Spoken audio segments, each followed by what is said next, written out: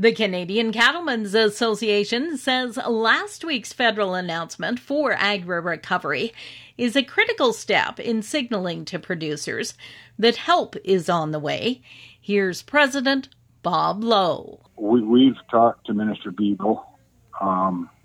She is fully aware that that's nowhere near enough money to really do anything.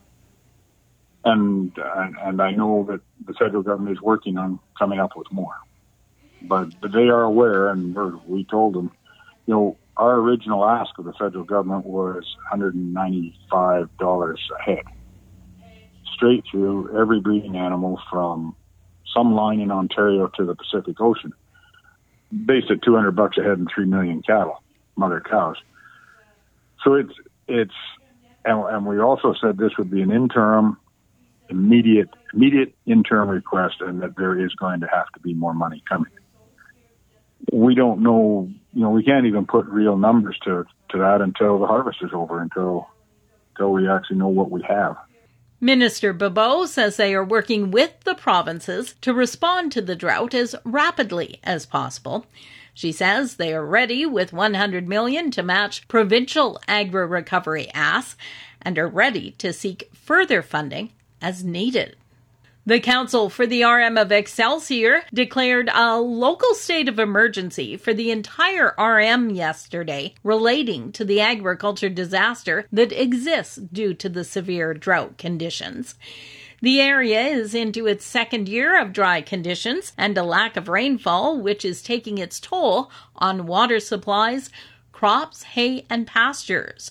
Reeve Harold Martins talks about what it means for ratepayers in the RM. We felt that as a municipality, in order to give some relief and to demonstrate how serious it is, we decided to take and put a 20% rebate on their agriculture taxes. Martin says they expect it to cost the RM about $100,000 to $130,000. The RM is also calling on the province and the federal government to come alongside and assist by providing disaster relief to farmers and ranchers experiencing the drought. Another reminder from the Saskatchewan RCMP and Livestock Services Saskatchewan. Several producers in the province have been the victim of fraud while attempting to purchase hay. Producers are being advised to be cautious when looking at buying hay. Ads placed on social media and other buy-sell platforms have been posted by fraudsters who are requesting immediate payment prior to the buyer seeing the hay or being in a position to take delivery.